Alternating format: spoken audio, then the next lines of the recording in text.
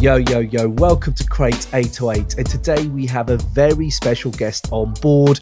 Actor and NCIS legend, Sean Murray, is in the house. How are you doing, Sean? Legend. How about that? Wow. Thank you, sir. I appreciate that. Mate, not my words, the words of the internet, my friends. That is the words. Are you sure I didn't write that down? It could have been your burner account. It could have been your burner Right, account. it could have been myself, yeah. But yeah, man, thank you for coming on. Hey, happy to be here. Thank you for having me. I appreciate your time. We talked about a few albums via email and what we wanted to talk about, and we landed on one that is very close to my heart. I'm sure it's close to your heart. So today we're going to be chopping it up over DJ Shadow's incredible 1996 album, Endtroducing. Yes. Oh, I can't. Like a whole beautiful world to explore. Exactly. Oh my goodness. That's what I'm talking about. Yes. It means so much to me. Brilliant. So this is what I'm talking about. If actually, before we jump in, I have to ask you, I ask every guest who comes on, Sean, what's the least hip hop thing you've done in the last 24 hours? The least hip hop thing I've done in the last 24 hours was watch Gilmore Girls with my daughter. That is a level. I think that's pretty good, right? Yeah. Oh, absolutely, 100%. That's pretty like as little hip hop as possible. Yeah, that's right in that corner. Absolutely. Yeah. I'm wondering, is it more hip hop or less if you watched it on your own though? If you're watching it in store? Yeah, you know what? I think I think the kind of the family aspect of it kind of sells it a little bit. It makes it all right a little bit. If I was watching it on my own, that might be a little dark. Yeah, I'm with you. A little dark. I love that. So man, yeah, DJ Shadow, Endtroducing, absolute classic. I really wanted to just ask you your origins with the record, really, like how you came across it. Had you heard anything like this before you even dived in? You know, I grew. It's funny because I grew up on I have an eclectic taste. You know, I listen to all kinds of genres of music and you know, like a lot of people, I grew up with family members that played in music. You know, I had a cousin who played in a death metal band when I was like in elementary school, and I used to hang out with him and listen to records and all this. But you know, so I started with heavy metal and rock, and then got into classic rock, and then I got really into the electronic music that was coming out of England and surrounding England, especially the IDM scene, the brain dance scene that, you know, pretty much was kind of started kind of by Aphex Twin and Black Dog and Plaid and those guys. Yeah. You know, and Oddtecker a little bit. I got real heavy into electronic music. Okay. Aphex Twin is like a musical hero of mine. Okay. I mean, that dude is I mean, talk about worlds and personality, like, oh my goodness. Yeah. But anyway, through the my love of electronic music, you know, and as you know, when you're a music lover, you're always like looking to find something. You're looking for more content from someone else, you know, that's got something that you'll like or whatever. And I came upon, I don't remember exactly how I came upon the album, but it was like a sleeper. Like I got it, and I do remember that I had the album and I had no hype around it. I didn't know anything about the album, but it had been recommended to me through electronic circles, kind of on a more of an ambient sort of tip, even though it's, you know, as you know, that album is all about samples pulled. It's about crate digging and all these samples and these bits and these melodies and textures that were pulled from all these different sources and made into this hip hop instrumental, you know, record. I mean, hip hop in the way that the beats and the break beats come, you know, it's kind of classic hip hop, but it kind of achieves something a little different. You know, it's not like, you know, you don't think of like the classic sort of like a Paul's Boutique kind of, you know, like more instrumental hip hop sort of thing. This is like a lot of people at the time were calling it trip hop. You know, because that was kind of a trendy, you know, term at the time. And I think it was just kind of psychedelic hip hop on a little slower. And, you know, it's like, I mean, it's instrumental. So there's not a lot of rap, you know, you have vocal samples throughout. But I think you know, the little bit of vocals that are on the album are kind of these really odd samples that are taken from different places. And I think if you had anything straight, like a straight rapper, like going at it on a track or something, it would not be that album. It couldn't be that album. That album could not exist with a proper MC. Yeah. Absolutely, absolutely. What you've said there about the art of sampling, and on this pod, obviously, we it's 90s podcast. The sampling was at the heyday, late 80s, going into the early 90s. Yeah. There was so much love for that scene. And after what happened to De La Soul and all that, obviously sampling became a bit more of a restricted art form. And it's a beautiful. But I mean, it's like the kind of talk of what you're talking about. I was recently read this article that talked about the Gray album, you know, the mashup that happened with the Beatles and Jay-Z's Black album by, I think it was Danger Mouse, did that right? Yeah. And they talked about how that album just would never even happen nowadays. It could never exist because no one would even start. They would know you can't sample the Beatles. I'd get sued 10 ways from Sunday. Yeah. And they would never even approach it. So whether it's legal or not, you know, as far as that, you know, and those clearances and stuff, you wouldn't have had that kind of creative output, that kind of mashup, that kind of, no one would even have approached that in the first place with the kind of rules you have nowadays. Absolutely. Yeah, absolutely. So yeah, you had that environment where people could sample from all these things and like create these amazing things. Absolutely. And even in Shadow's time when he's dropped this, I mean, his first is 93, then it's like this 96, and then going into 98. That sampling was still around, but I do think there were more and more issues happening around that time. So even then, he was going in. And you know what? One thing I love, and thank you for bringing this album back into my rotation, because it's just a classic. And I don't really hear it too much nowadays. I just don't. And going back, it was like a time machine, bro. And it was like, I just could smell the air from I hear that you, man. time. I'm with you. Yeah, I'm with you. So where were you then at that time? Where were you? Oh man, that was like, you know, that was my early like rave days, to be honest with you. You know what I mean? I was going to a lot of shows those days. I was going to a lot of parties out in the desert, listening to a lot of good music. Damn, you know? Out in the desert. Seeing so much good. I mean, that's the days, you know, when you're like a teenager and you know, I'd finished school and, you know, I had a little bit of money and I had some free time, which is, you know, a great combination when you're going to go look for some music, you know? So, but it's funny, you know, I have certain albums in my life that very much are like a time capsule of a certain period or whatnot, you know. Endtroducing, I have visited so many times over the years since 96 that to me, it's like it's been a creature that's always been alive. You know what I mean? Yeah, absolutely. Were you one of them? Actually, before we go, were you one of them fans? Because DJ Shadow fans, I find there's certain camps and cliques of Shadow fans, or generally of Cuba and all these scratching DJs. It can go, it's a whole new world of hip hop. But before we do, you were talking there about desert, parties in the desert, and my mind went straight to Caius. Who are hip hop. Oh, yeah. And I was like, did you ever get to see Caius in a desert? Because I saw Caius in the desert. Jesus Christ. Okay, well, that's it. You're now already a hero of mine. Oh, well, thank you, man. Thank you. I did. I saw one time Caius in the desert. Damn. Okay. And so remember it. Hip hop heads, if you don't know who Caius are, go check them out because they're incredible. But anyway, that was a sidestep.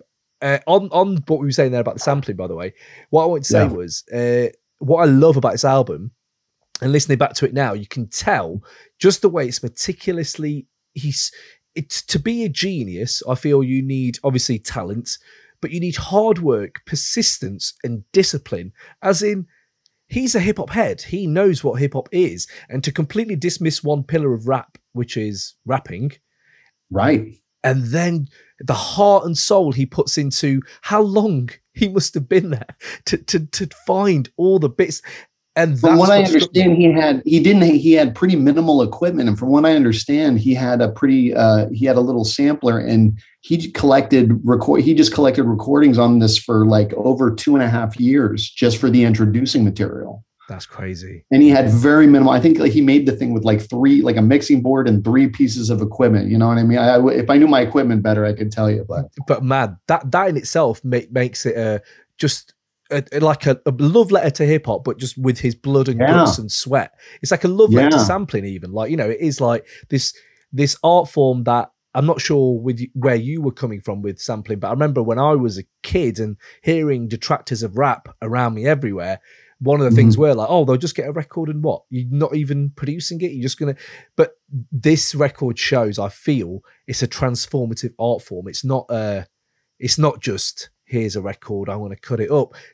show people DJ Shadow and they'll go, then you'll realize, that it's full of heart, soul, and, a whole new art form. So yeah, I totally agree. He's taken all these layers. He's taken all these pieces. He's put them together. He's made them into things that they never were even quite meant to be. I mean, there's a great track called Stem Long Stem on the album. And it's got you can hear kind of echoing or reverbing in the back, the vocals of what is actually a comedian I think his name is Murray Roman, right, telling a story about parking tickets and having warrants out for his arrest. And it's taken completely out of context and it's thrown in there. And it works completely for the texture of the song, and everything about it works completely. Knowing where it came from and how it ended up there is like ridiculous. And I have no idea why you would go, you know what, this vocal sample of this guy telling this joke, I think would work really well with this sort of gothic, violin line or whatever, And, it's funny. I know I used the word gothic. I find the Endtroducing to have a lot of kind of gothic vibe to it. I think maybe because a lot of piano is used, so much piano is sampled. Yeah. There's a lot of really just gorgeous little melodies, piano, So I get a gothic vibe. It's definitely a dark album. Yeah, 100% is. I mean, there are. But at the same time, it's got that at the same time, it's super uplifting. You've got, Midnight in a Perfect World. Oh, that's beautiful. That is a beautiful thing where you don't need any writers or commentators or gatekeepers to tell you that in the trip hop scene, that is a Portishead track or a Massive Attack track. Like, these things I think are almost interchangeable, and that's to take hip hop. Like, when I was a kid, when I heard this, I didn't even know if I liked it when I first heard it. Sure. I was like, this is a lot of the stuff that I end up liking the most when I first hear. I'm kind of like, what is that? I don't know. What is that? Yeah, and isn't that beautiful? It's like they almost give you. I love it when an artist gives his or hers audience like a lot of respect and be like, just stick with me. I'll hold your hand. Let it digest. Let it vibe on it a little. Yeah. And do you know what? Actually, on that, I don't know if there's a word for that, but on that, the legacy and spawning of talent from this record, as well as lots of other records. As you said, Aphex was doing his thing. There's so many people doing ridiculous things with Sonics at the time. I even think Metallica had some album tracks that were like, what is going on here? I can't remember exactly what, but there were metal tracks where I was like, this is a bit weird. But to take hip hop, it's such a rigid, like, when I say rigid, I mean the beautiful, like, it was us against them as a hip hop. Right. There were kind of pretty drawn lines as far as what the format was and how exactly. I hear what you're saying. And to take it from that and just go, actually, guess what else it can be, guys? Bang, it's this as well. So yeah, absolutely love that. Yo, what up, y'all? This is DJ Premier, and you're checking out the Crate 808 podcast. Hey, yo, this your boy Farrell March, and right now, you are rocking live with the Crate 808 podcast. Yo, what's up? It's Del, the funky homo sapien, down with hieroglyphics, the funk pimp. Come on here for some good shit. Yes, you're rocking with the best. This is the one and only Just Blaze. Right now, you're checking out the Crate 808 podcast. This is Open Mike Equal, and you are currently rocking with the Crate 808 podcast. Yo, peace and love to this homeboy Sandman, and you're rocking with the Crate 808 podcast. It's the place to be. So good for you. Hey, what's happening? This is Trevor Nelson, your R&B ambassador, talking all things R&B and hip hop on the Crate 808 podcast. Hey, yo, check it out. This the rapper Big Pooh, and I need you, and you to make sure you check out this week's episode of the Crate 808 podcast. Tell everybody the rapper says so. Going back to what I was going to say then, as a DJ Shadow fan, and are you one of them fans that when Endtroducing was out for 3 or 4 years, did you want to hear more and more Endtroducing, or did you enjoy where he went with his other work? I'll be perfectly honest with you. I was one of the fans that was Endtroducing was on such a high point. It was like, to me, he could never get close to that ever again. Yeah. And I'm not saying he didn't make good music, because he made some incredible, I mean, I think it's Blood on the Motorways. There's some wonderful moments, like on, I think, Preemptive Strike and some other things. Mm-hmm. Yeah, he's got some really nice stuff out there, and he has achieved, I think, moments that similar to Endtroducing. But to me, Endtroducing is just sort of like the pinnacle. It's like, where do you go from there? Yeah. You know what I mean? It was like, it was just all spent there almost. And I hate to say that because he's an artist, you know what I mean? And I hate to, I don't like to pigeonhole and say, oh, you can only do the one thing, you know, because I've heard him do plenty of stuff that's amazing, you know, but Introducing is just such a special record. Oh man, that's beautiful. I'm actually going to ask you, did you ever get to see, there's a doc called Scratch, specifically about... Yeah, I've heard of it, but I haven't seen it. There's so many good music documentaries. There really are. And although like DJ scratching isn't like my go-to, like I probably wouldn't go out my way to buy tickets to see it, I do fully respect it. And I'll tell you what, if you ever get like a spare hour and you just want to delve into that world, this video it's actually on YouTube now, and I rewatched it, and there's like one turntablism and the art of it, kind of, and all that absolutely. And DJ Shadow's in it, and he has this. It's just fascinating to see that world where DJ Shadow is in Cubert's, who's like a bit of a legend in the DJing scene. Oh yeah. His kitchen, and they're both just almost like jamming but scratching, and then the camera cuts, and Madlib's just sitting there laughing his head off. Like he's just sitting there like, oh my God. Awesome. And I was like, Dan the Automator in the corner too? Do you know what? He probably was. He probably was. He probably was. So what I loved is that scene, but there's one moment he's he's talking about sampling and this record and, you know, his art form. And he says something which really hit home when you said earlier about like the comedy sketch and where that has come from and the journey it's taken to get onto this record. He was like, there's this really old man and woman, and he would go to the record store every day, and he was like, they always say, if you like it up here, you should see what we've got downstairs. And he took him like a few years. He got downstairs, and he said he'd spend all day there, and it's just filled to the rafters of records. See, now I think I've heard this story. Right. I've heard this story in an article or something recounted. Yeah. Okay. So it's in this doc. As far as him getting access into like the vaults. Yeah. As far as the vinyl. Yeah, absolutely. He was like, and then he says something brilliant where I was like, oh my God, that is absolutely true. If you treat this music the way he sees it, he was like, if you actually think about it, these are just piles of broken dreams of like artists who thought they'd be number one, and look where you've ended up. And you got to remember, you could always end up in the same place they are.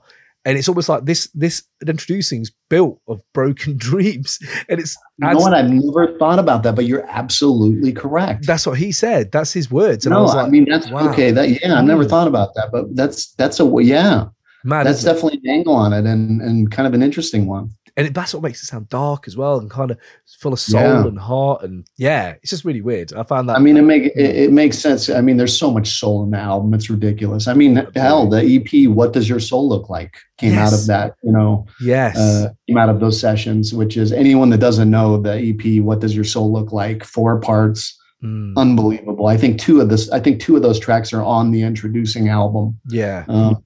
By the way, before I forget, because I just want to bring it up at some point, since we're talking about sampling and stuff, one of the greatest samples ever is at the very end of Introducing. Okay. Do you know which one I'm talking about? So you're thinking, which track is that? That's What Does Your Soul Look Like? It's the last track. It's the last thing you hear on the record. You hear a skipping record, and then you hear the start of a laugh. And what that moment is the very moment in Twin Peaks when the audience learned who killed Laura Palmer. For Twin Peaks heads, they'll know exactly what that means. Man, it's a tiny little subtle moment, but it's when the audience learned it. And that's where the record ends. It's very subtle and it's awesome. How beautiful. That is amazing. So I haven't watched Twin Peaks. I know people hate me for this. And I do love. I've watched the first series. I enjoy it, but that is incredible. I didn't know that. I did not know that. Yeah, so yeah. He's got there's actually I think 2 or 3 samples from Twin Peaks, audio samples used through them. One is of the giant saying "It is happening again," I think, or something is happening, something. And but the one of the record skipping and the little laugh you start to hear at the very end of the record before it cuts out. Ooh, chills. Ooh, good stuff. That's brilliant. I've got to go listen to that now. I've got to go listen to it. But it sounds like he's a Lynch fan, a Lynchian, as you would. Oh, I think so. And just that. I mean, that kind of style, I mean, is very kind of murky, surreal, dark. So I'd be really kind of surprised if he wasn't into some surreal artists, you know, like David Lynch and stuff. Yeah, absolutely. Yeah, definitely. So on that then, we have sections that we like to talk about on the pod for the albums. And you were saying there about that moment being quite, and that feels like a very rewindable moment. So are there any other moments on this album where you would just be like, oh, I kind of just can rewind that forever? You know, when I'll tell you, and I know you know this moment, when in Midnight in a Perfect World, there's that buildup. And when that breakbeat finally is just let loose, that slow boom, boom, big breakbeat with all that reverb is let mama midnight, you know, and now we're approaching midnight, and it just goes. That is, when that breakbeat is just let to sit in all that beauty and all that air, it's just so pretty. So pretty. Ooh, I'm getting goosebumps. I'm not even listening to it and I'm getting goosebumps. But that's it. That's the power, man. That's the power. I love it. And then you've got like Organ Donor, that great organ number that just, there's not a single person that you can play that song for who's not like, I love this track. I love this track. Yeah. It's like, even if they don't like hip hop, instrumental, electronic, anything, like they're just like, this is good. Yeah.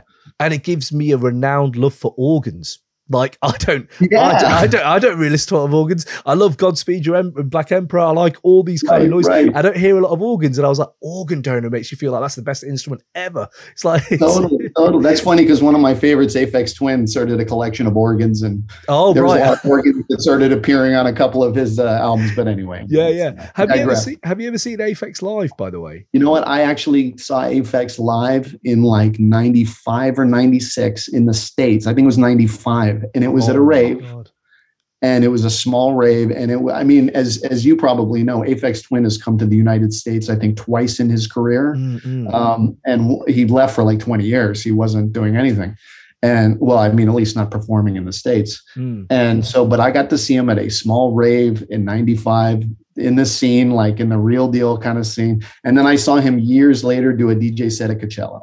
Which was a very different kind of scene. Yeah, wow, that is odd. Yeah, because I hear the stories of his live shows and they just sound incredible. The first time the dancing bears, when you see dancing bears on stage, these big dancing furry bears that have his maniacal face pasted on them, and he basically, and by the way, when he performs, sorry to get into this, but no, absolutely. By the way, when he performs, he like sits on stage, like with a mixing board, or like lays down, like he's in his living room, just playing video games or something. It's kind of crazy.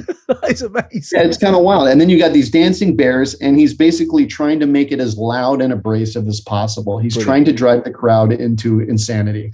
Brilliant. Anyway, that's my Aphex. I love that. It sounds a lot like Swans. They I don't know if you ever heard Swans, but when you go see those live, they don't almost like they don't want you there. It's almost like, can you get out the room? But there's a famous old Aphex story about him going into a club and putting on a piece of sandpaper on the needle. Yes, but I'm sure that's some story, but it's a good one. I hope it's true. I wanted to believe it's true. Exactly. But yeah, Organ Donor, absolutely loved that. I think it was extended as a B-side. I heard that again, and it's just one of them you can let run. It's just a track you can just let run. Absolutely. Yeah. Totally. And there's that where the beat stops and it just runs. And the organ keeps going for forever, and you're waiting for it to come back in, and then it drops. And it's just perfect. Yeah. It's interesting. He's so good with that tension and that release, when to drop the beat and when not to, is so right on, like throughout that out. Yeah, really good point. Because you know what? We have like 5 mic moments, which are like moments of near perfection on the album. And I had long stem on there. And I was like, obviously the bells, the strings, all about it. It's kind of transcendental as well. But I think that is a moment when you think, right, this is an era almost. But I suppose like Midnight is like that as well. Like it feels like he's bottled a whole era of music, and that's what makes me go back in time with him. And I'm like, absolutely, yeah. I hear you. There's a thing. I was thinking about this earlier too, because I was playing it a couple hours ago, just thinking about it, and Shadow on that album. There's this feeling of like, it's very future. It's got a lot of future to it, but it's so nostalgic. It's got all this nostalgia in it, all this warmth and this comfort and nostalgia. You know what I mean? Like, so it kind of hits both of those things, which is an amazing thing. Yeah. because I'm not sure if I feel entirely happy after listening to the album. Like, I feel just very kind of want to hug. You know, it's like afterwards. Yeah, I know. Like you kind of want to hug. A little spent. You've been through something for sure. Yeah. So I hear what you're saying. It's kind of like finishing. It's kind of like finishing a Lynch movie that's open ended, and you're like, "Oh, I dug it, but I'm slightly uncomfortable. I need a hug." Yeah, Mulholland Drive. Everybody needs a hug at the end of that. Everybody does. One of my favorites. Favorites.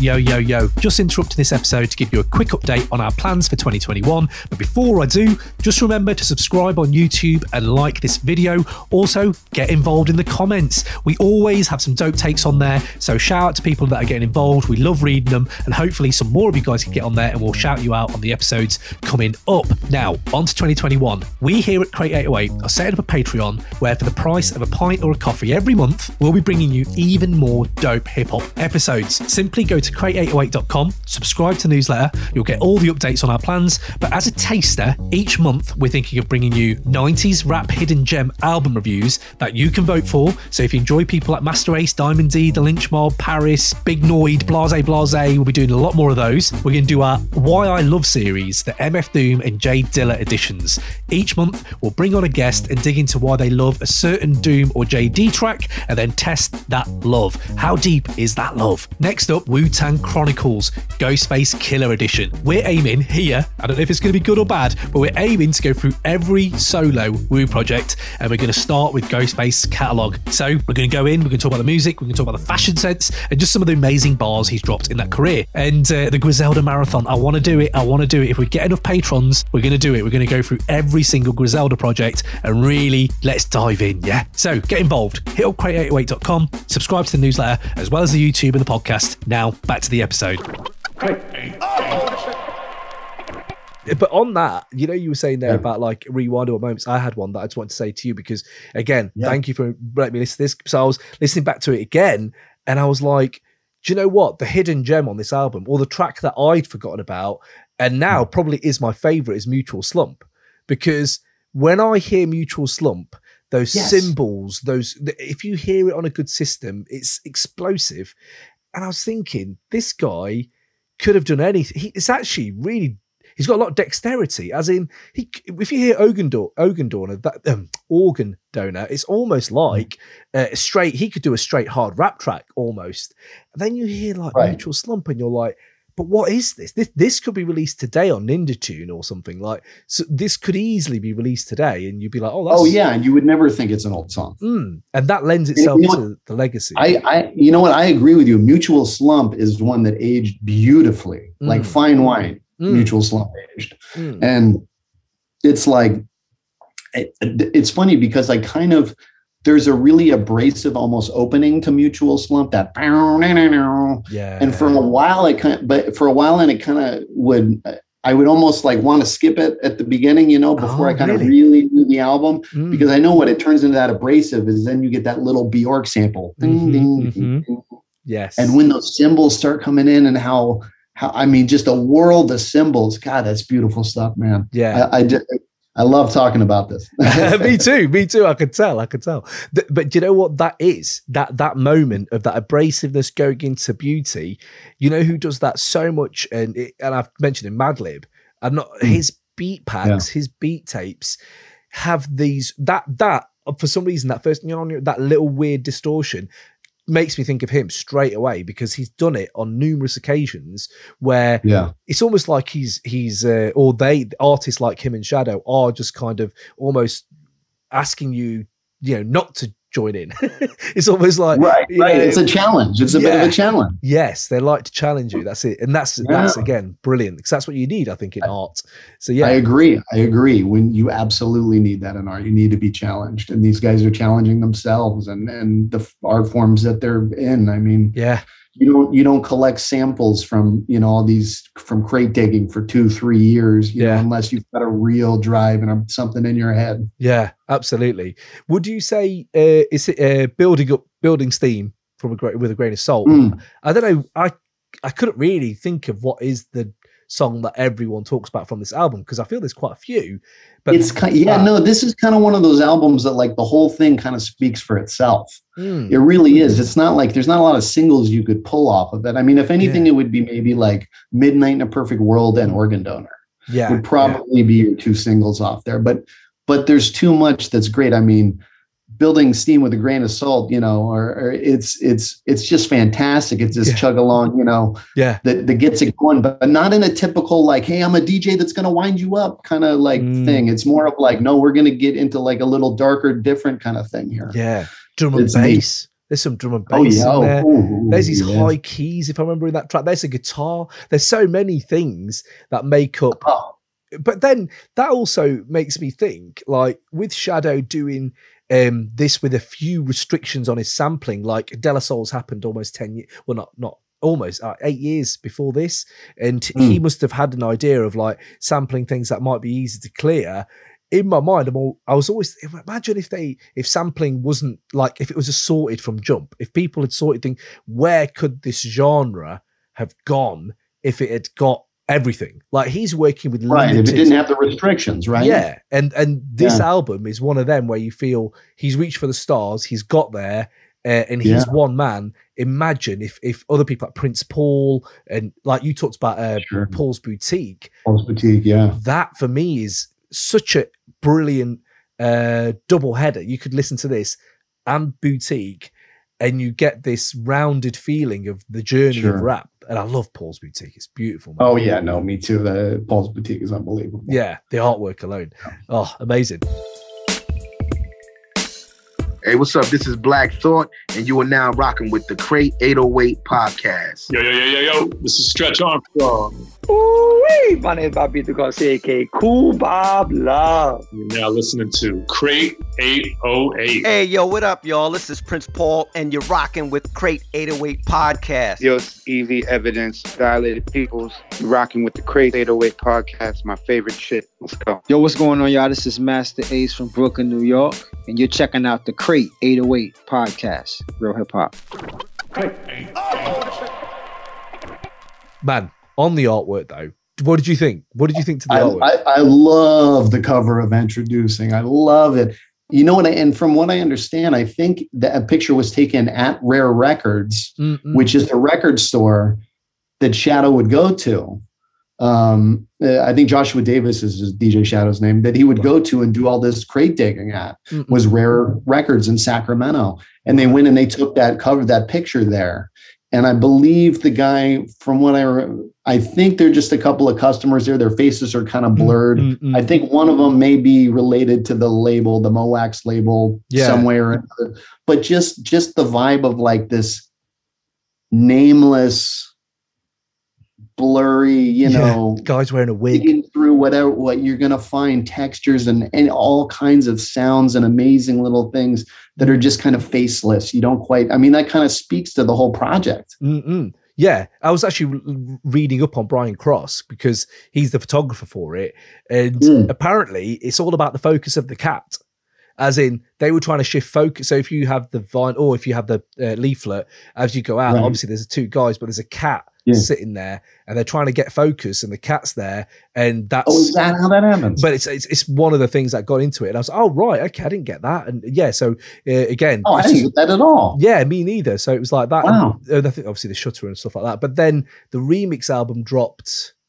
I remember the remix album dropped quite a bit after, actually. It was like 10 years, maybe even. It was like a I don't know, there's so many people on there. Hudson Mohawk and Clams Casino, people like that had remixed. And a lot of this that album Introducing. And by the way, have you ever heard the DJ Crush Miso Club mix of Midnight in a Perfect World? No. Got both the Roots MCs do a verse on it, one each. Wow. It's unbelievable. Club mix, DJ Crush, the Miso Club. I think Miso is the name of the EP, it's the club mix of Midnight in a Perfect World. Wow. You have got to hear this. Go find this after we're done. Yeah, everyone go check that out. That's amazing. Yeah, definitely. There's so many variants, and stuff like that where you think this remix album was great. And on that cover, it's the same album cover, but he's straight. So you can see the guy with the wig and stuff. So yeah, it's just a really fascinating choice to pick that. But it's a really fascinating choice to call it Endtroducing. Like, Yeah, introducing. Yeah, no, You're it's ending an era and you're starting an era. starting an era. No, there's that dichotomy, those opposites, that black versus white. You know, the polar peaks. That you know what I'm talking about. Yeah. Absolutely, yeah, absolutely do. Yeah, and one more I had to ask you about Number Song, because that's another one where oh yeah, I haven't heard that in a while, and yeah, just amazing to hear a track. You know, in deep cuts, the album cuts that you kind of just forget. And now you have Spotify, you can make a playlist and they go straight to the top, and then it almost becomes your favorite track. I love that, man. Yeah, no, Number Song's a great one. It's a good one. There's so many good ones on this album. It's like there isn't a single one I would skip, because I know there's if there is one to skip, it's that even though it's a great little song, it's that little instrumental minute-long number that I think is titled Why Hip Hop Sucks in 96. Which is a beautiful little song, and then you've got the little phrase said, "It's the money." It's the money. Which take from that what you will, but I'll tell you what, there was a lot of real good hip hop happening in '96. Yeah, oh yeah, absolutely, yeah. A lot of real good hip hop happening in '96, despite the title of that. So, and I'm sure he wasn't saying that quite that black and white, but you know. Yeah. But I think that's again another era of this, like, where this album was at that time. I think there was certain movements in rap that have just solidified different things nowadays. And then it was so like the battle lines were drawn. You were like, if you don't like night, like I liked everything, but by the time I'd got into Raucous, I was full backpacker mode, burn your Puff Daddy CD situation. I was becoming like that, but but then you know what's interesting though, you talk about legacy and obviously it's Radiohead, Tom, you're all these people that have come out from this album. I think even Cut Copy, I was watching some YouTube videos and Cut Copy popped up on my DJ Shadow algorithm, and I've not heard Cut Copy in years, and like they were just talking about the album, like Endtroducing's our favorite album, and it's like, but wow, like it still has a real. That's funny too, because I was just reading about the Tom York, him talking about how he got so inspired from Endtroducing to start doing the cut and paste kind of approach to a lot of stuff. Yeah, absolutely, yeah, and like Burial and Fortet and people like that now. Yeah, Burial. Yeah, we could do. Sorry, I actually had Burial. I was playing Burial for my son about a week ago. Wow. I took out he was, for some reason, my son thinks that anytime he hears any electronic music, he thinks it's dubstep. I don't know why. I don't know in what world like the term dubstep became the term for all electronic music amongst the youngsters around me. I don't know why, but like, no. Let me play you dubstep. Yeah. Like real dubstep. I'll play you dubstep, and then I put on that for Burial record. I'm like, here's like one of the godfathers. All right. Untrue. Oh man, Sean, we are going to get along famously. I did like now that, but because I think it's been an ongoing joke on this podcast that I basically bring up Burial a lot, but I think it's rightly so. He is our Neo. He is our Neo in the Matrix, is what I call him. Yes. Oh yes. But that's interesting though. You said that about dubstep. Just to sidetrack again, but I think in any conversation about hip hop, if you're going to sidetrack into these other realms, DJ Shadow's Endtroducing is the album that does it itself. So you can't help but talk about people like Burial and Ninja Tune and Fortet and people like that. And there is a documentary for anyone who's into dubstep or what they feel dubstep is and how it became what your son now perceives it as compared to probably what me and you perceive it as. There is an absolutely excellent documentary on YouTube, and it's just the history of dubstep. And I can't actually remember, it's just this guy, YouTuber, who's made it, who loves Burial and all that and hated Skrillex. And he kind of really breaks down how they got to Skrillex from Burial and before Burial, like I can't, the names escape me, but like Code 9, people like that. Like basically. Yeah, I'm thinking of like Hyperdub and the Tectonic labels. Yes, absolutely. Yeah. So that doc, if you like a music doc, man, you should jump in on YouTube. And I gotta jump. I'm so bad about the music. I'm like, for such a music nerd, there's so many music docs I need to see. I know. That's because you like everything as well. It's not even like you like one genre. You should like everything. But I was saying it's quite nice to see that legacy is there from these artists who are making it. But you know what else it reminded me of? Listen to this. A lot of younger people that I work with end up, they call it chill wave, but it's almost like YouTube mixes. Like people, I don't know if you've ever got into this world, but it's like, it's people who just put really chilled out hip hop onto YouTube videos for like 3 hours and people just work to them. And Oh yeah, these loops and stuff. Like people have looped together. That's funny because again, bring up Aphex Twin. There's this great track, like 12-minute track, ambient track he made called Stone and Focus many, many years ago. And tons of people out there on YouTube, you can find 100 million of them, have looped this song and made hours and hours of, so you can just listen to it on a loop. So I kind of get that. Yeah. And it's, I think of like producers like Clams Casino or something, and you can hear some of that that dreamy hip hop, cloud hip hop, kind of thing, and live on that for a couple hours. I could see that. Yeah. You talk about cloud, there's some real blissed out. You can tell people have been smoking all day. Like to tracks on here where you're like, there are just some really blissed out tracks where you're like, oh, you have to be doing some mind altered state situation here because to be responsible for this, to be responsible for doing. How have you even thought of these things? But no, absolutely brilliant, man. Sean, this has been absolutely amazing talking to you about this album. But I did want to jump in. Yeah, I did want to jump in a little bit with your career though, and just kind of seeing the world you're in and where hip hop lives in that. So you're an actor. You've been acting for a large part of your career. Congratulations on that alone. I know a lot of actors, it's a hard job. It's a gig. It's funny, people like right now, and for the last 18 years, I've been doing a show called NCIS, a 1 hour, show, and people don't realize, how much work you put into a 1 hour show. It's, 5, sometimes 6 days a week, you're up and out the door at 6 a.m. You're coming home at 7 or 8 o'clock at night. You got 12 hours to go to. But anyway, one of the things that became a thing over the years is because you would start work so early in the morning, 6:30, 7 a.m. You'd be like, not like you're making a cup of coffee at 6:30 and kind of slowly rolling, like you're up rehearsing, blocking scenes, doing stuff like that. And one of the things that I was doing for years, and it took me years to realize it, I was warming up vocally and kind of getting in a performance mode a little bit.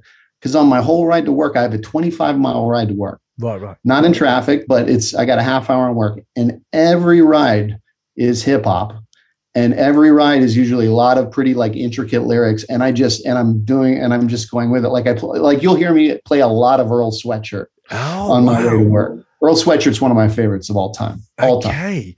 Wow. And so I kind of realized after a while, you know what? I was warming myself up kind of vocally almost to perform just by almost like exercises, rapping along with my bloody, CDs in my car or, MP3s, whatever. That is amazing. I did not think we'd find acting, NCIS, Earl Sweatshirt kind of triangle, but we have. And I feel like my work is done. That's it now. Somehow it's come together okay. Exactly. That's amazing. But I was actually going to ask you really where hip hop plays in your life and how it goes down on set or with your other actors and people in your basic peers. Yeah, well, I mean, I'm known to, all my friends know me as the big music nerd, the one that listens to everything from, Tom Petty to Young Thug. Yeah. So, wow. Yeah. Yeah, and it's just, so I'm always playing stuff. Actually, Wilmer Valderrama is on the show with me. I'm constantly playing him. I'm always finding cool new trap stuff, and wow. I actually love a lot of the stuff that the 808 Mafia guys have been producing for years now. Southside and especially Murder Beats, right. and TM88. These guys are amazing, but. Right. I'm frequently playing a lot of the new stuff that I find for Wilmer, and Wilmer knows I'm the requisite, hip hop guy or just music guy in general. So whenever he has questions about music, he's like, talk to Sean. Oh, that's amazing. Is there any surprising hip hop heads in that universe where we'd be maybe like, oh, hold on, didn't know they were into rap? You know what? One of our head writers, I'm not going to say who, but one of our head writers who you would never guess in a million years is one of the most hardcore hip hop heads of all time. He knows every word ever uttered by Lil Wayne. I know that. I don't, but he does. Wow. That's a lot of words. That is no, I know that much. I know.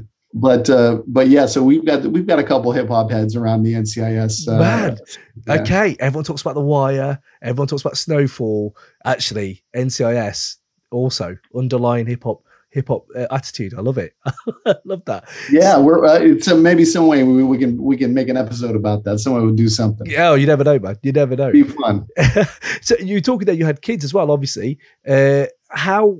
How are they in the hip hop realm? Like you sound a bit like me, if I'm being honest, like into lots of different genres and passionately into them. How is that with your parenting? Are you like kind of nudging them into areas?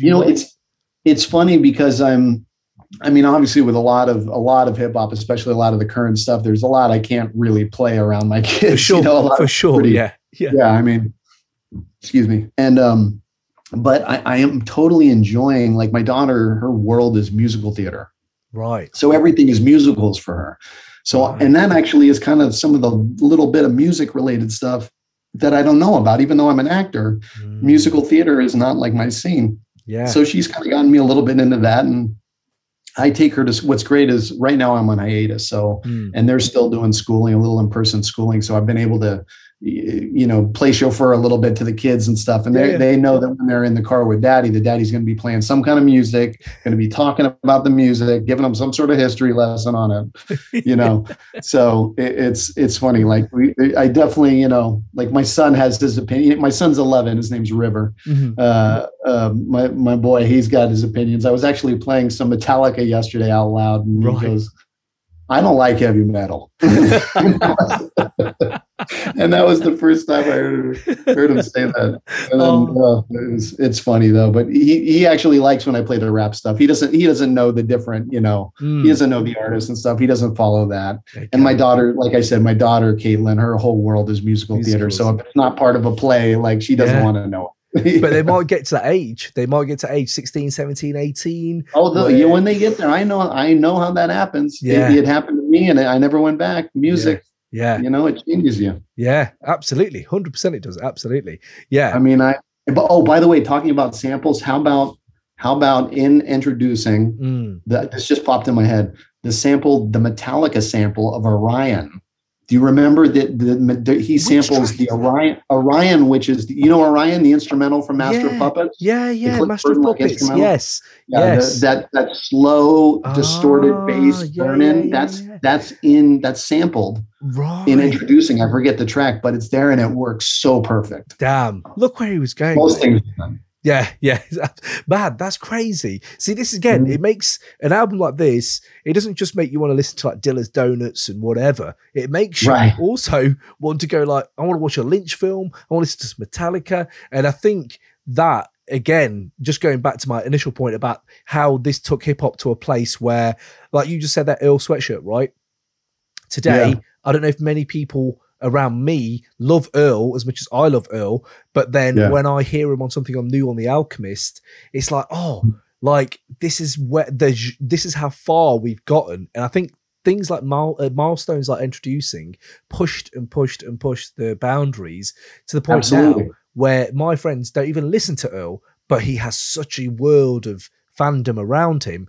In the 90s, you couldn't find that. Everything crossed over, everything. If you love Tribe, you'd probably love Gangstar. And if you love Gangstar, you'd probably love those guys. And I feel that as it's got further and further apart, you have these different worlds. And it's fascinating. Because some of them acts you were telling me about, I've not really heard their music, but I listen to a lot of rap. So it's interesting that, there's still these worlds to explore. And absolutely, man. Yeah, there's always someone pushing it somewhere. Like there's never, even when you think there's someone, I can't listen to any more crap. There's someone that's pushing it in some awesome new direction. Yes. And there's going to be a group of people doing it and they're going to find something special. It's happened since music has always been around. Absolutely. And it's an artistry that's like unbelievable. I mean, it's just a beautiful blank canvas. And some of these guys, what they can do, some of these men and women, unbelievable. Crazy. Introducing is the perfect example of that. Sorry, I keep interrupting. No, sure, absolutely no. But on that, like you've just said, it wraps it up really nicely because you were saying there about like the track. If you my question I always ask everyone at the end is basically, what's the last great piece of music you heard? And it could be old, it could be new, but do you have one where you were like, oh, that's the last great piece I think I heard? Ooh, that's hard. You know what? Recently, and I was kind of slow to get on this, oddly enough.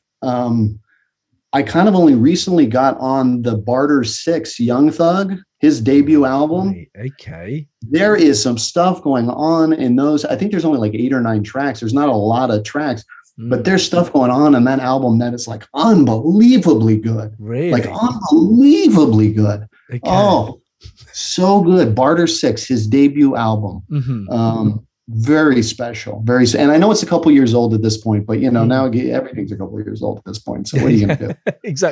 Exactly. I like now in 2018 is a couple years old. So what are you going to do? Because there's so much music now. I like going back to something that's only about a year or two old, and it's like, like I don't know. There's so many albums I listen to now, and on the shuffle, bang, you hear one of them tracks about 2017, 2016. You're like, God, yeah, I completely missed this because there's been so much. It's hard to really sit with something. And again, Endtroducing was that, like you sat with this album, like on your journeys, on your commutes, or when you were studying or whatever. Another good thing about the no lyrics thing is because you could do a lot of things to this, like read a book. Right. It was almost like a study. Some people could study to it if they wanted to. Yeah, absolutely. Want to it or whatever. Yeah. And just before I forget, that other thing I thought when I heard this back was like, how many DJs were just doing DJ albums?